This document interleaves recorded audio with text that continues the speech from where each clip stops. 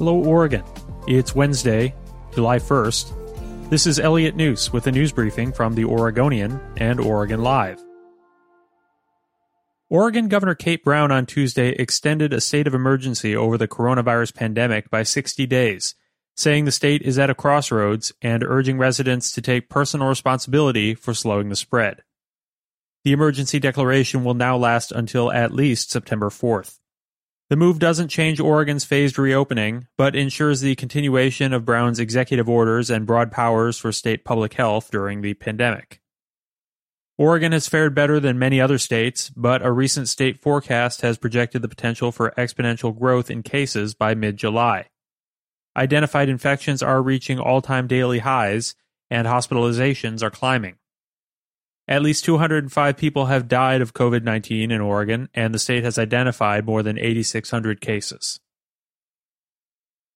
A state highway project to expand Interstate 5 through the Rose Quarter in Portland lost major support Tuesday after a community nonprofit leading an effort to revitalize the nearby Albina neighborhood announced it could no longer support the plan. A slew of city, county, and regional officials withdrew their support soon after. The Albina Vision Trust's mission is to help restore and revitalize the Albina neighborhood that in the last century was home to 80% of Portland's black population, before most of those residents were displaced, largely because of racist policies and business practices. The group said it had worked in good faith with the Oregon Department of Transportation, but that the department had not made any meaningful changes since it started a community outreach process. The project would widen the freeway through the Rose Quarter, adding merging lanes and highway shoulders. It's expected to cost up to $795 million, and construction was expected to begin as soon as next year. Rose City Justice, the organization that has led massive protests against police brutality throughout Portland for nearly a month before it abruptly halted demonstrations a week ago, has announced that it will no longer host nightly marches. The organization instead will split into what it called two movements.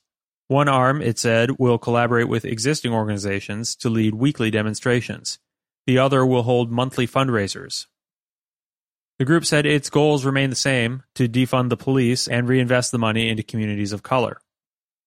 The decision is unlikely to bring to an end the daily protests outside police headquarters in downtown Portland, which are promoted by several local groups but not centrally organized.